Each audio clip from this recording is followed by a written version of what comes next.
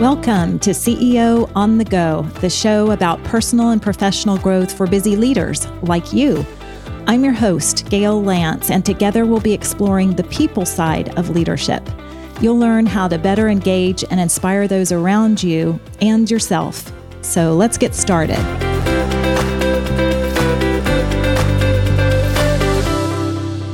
Welcome to CEO on the Go and this special Thanksgiving episode.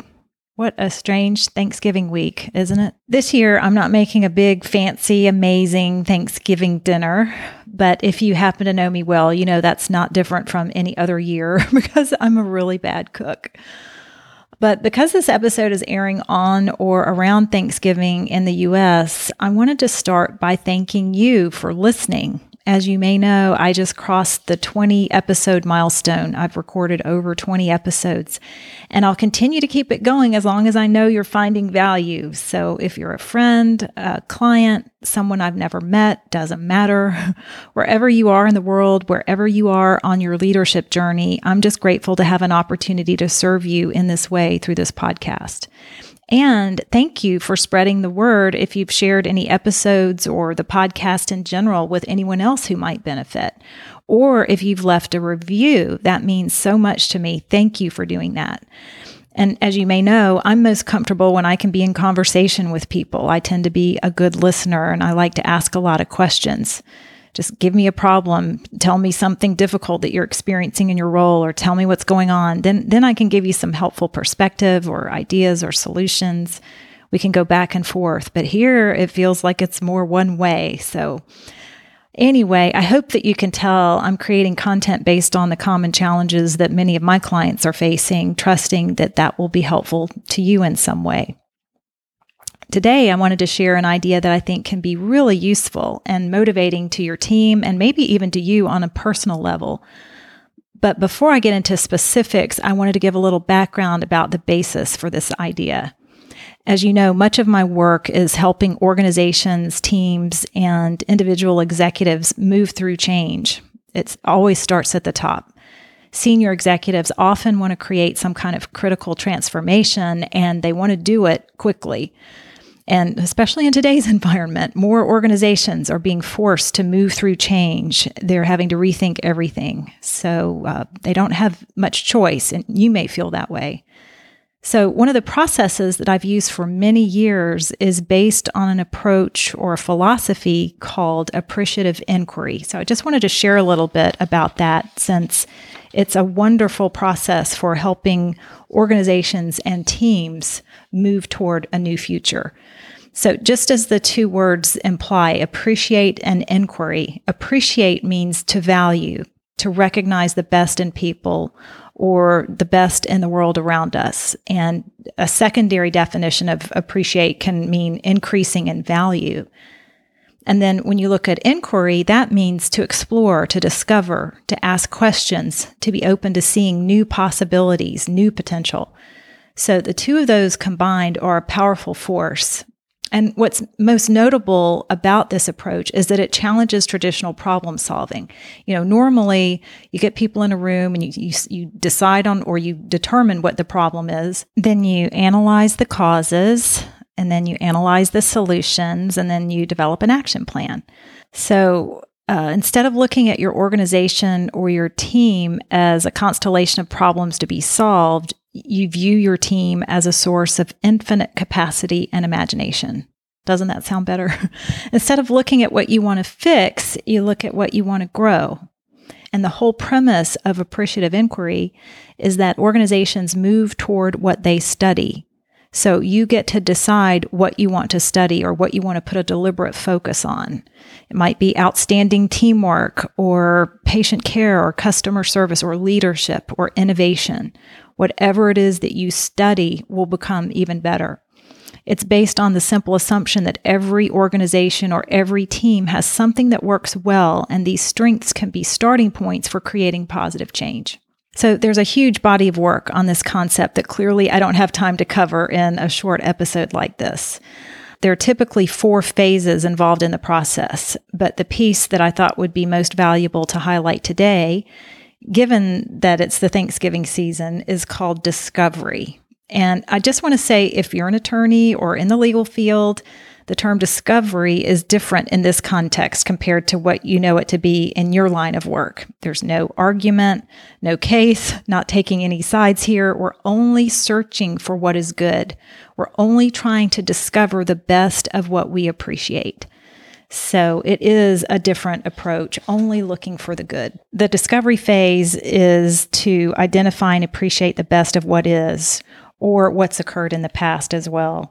And the way that the task is accomplished is by looking at peak experiences, times when people have had an experience when they have felt especially proud, or when they've been most energized, when they've had the greatest success, when they've been gelling well together.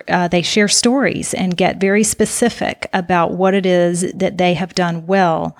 So you have to let go of the analysis of the problem kind of mentality and instead systematically seek to isolate and learn from even the smallest wins. So that's just a bit about the discovery phase. So what might that look like to you or your team? Well, here's one practical idea. Maybe you could devote a special meeting to capture what's worked well over the year or over the past few months, which we know have been so difficult. Wouldn't that be an unusual thing to do? Because I know normally you're problem solving, you're troubleshooting, you're trying just to keep things floating here. So you might have a special meeting for that. You might build in some time around a regular team meeting that you hold, so that you can say, let's just spend 10 minutes and everyone share a win, something that they've learned, something that went well, something that they've noticed that's a positive. And you compile all of those wins, which can help energize your team. So there are lots of variations that you could try with that, depending on your environment and the people that you're working with. Even just reflecting on lessons learned can be a positive experience. What you want to avoid is going down the rabbit trail of problem solving or griping or whining about things that have not worked or that have been so difficult.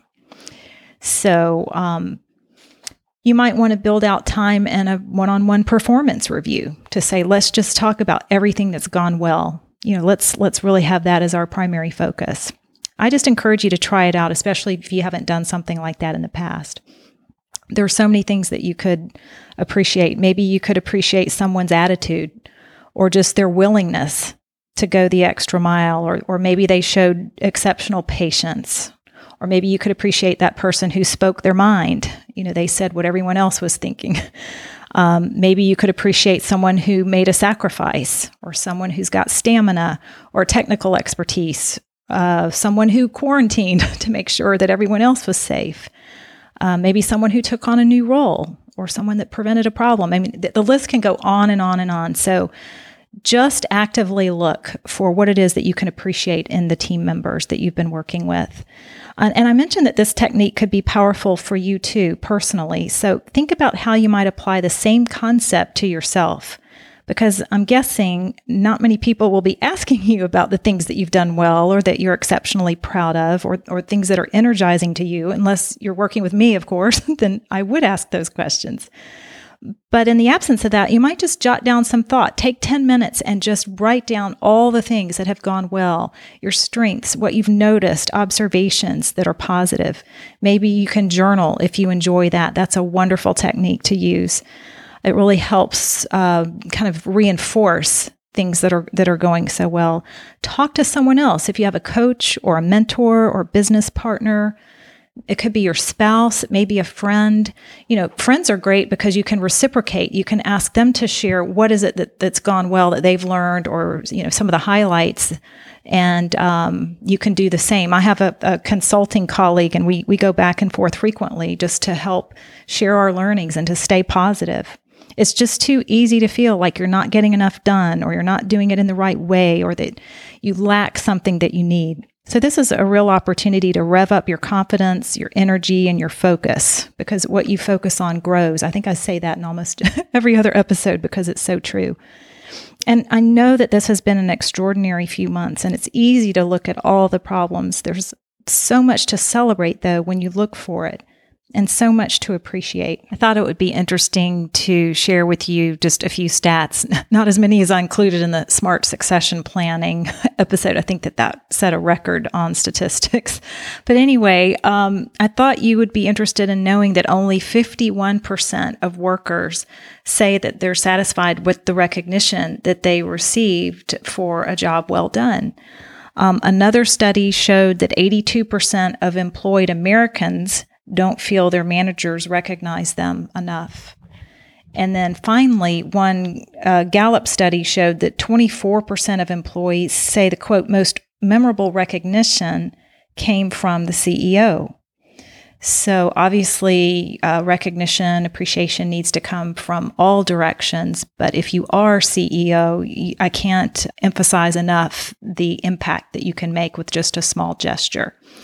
So most of what I've been talking about today is just at least having some internal appreciation, just knowing that you're coming from a place and setting a tone of appreciation in your interactions with people. But if you can make that more visible and share that with others, even better. My ultimate challenge to you is to become an appreciative leader. And by that, I mean actively looking for the best in your people, those that you serve, something that you appreciate, no matter how difficult that it may seem. Now, you still might have to deliver tough news or have difficult conversations, but when you're actively choosing to appreciate the people you work with and live with in some way, you'll be able to improve not just how you lead your team, but how you live your life. So I hope you and your family or your loved ones are safe and healthy during the Thanksgiving season, whether or not you celebrate Thanksgiving wherever you are. I encourage you to find some thinking time to reflect and appreciate whatever matters to you. As I've mentioned in previous episodes, the leadership journal that I created can help you do that if you need it. It's on Amazon, and I'll include a link to that journal in the show notes in case you'd like to take a look at that. So I thought to sign off today, I would just leave you with a quote by Kurt Vonnegut. Enjoy the little things, for one day you'll look back and realize they were the big things. Such a true statement. So thank you for listening. I appreciate you, and I look forward to speaking with you soon. Take care. Thanks for tuning in. Feel free to connect with me on LinkedIn and visit workmatters.com. And if you have a question or a suggestion for a future topic for the podcast, I'd love to hear from you. So keep growing as a leader and doing the work that matters to you. Until next time.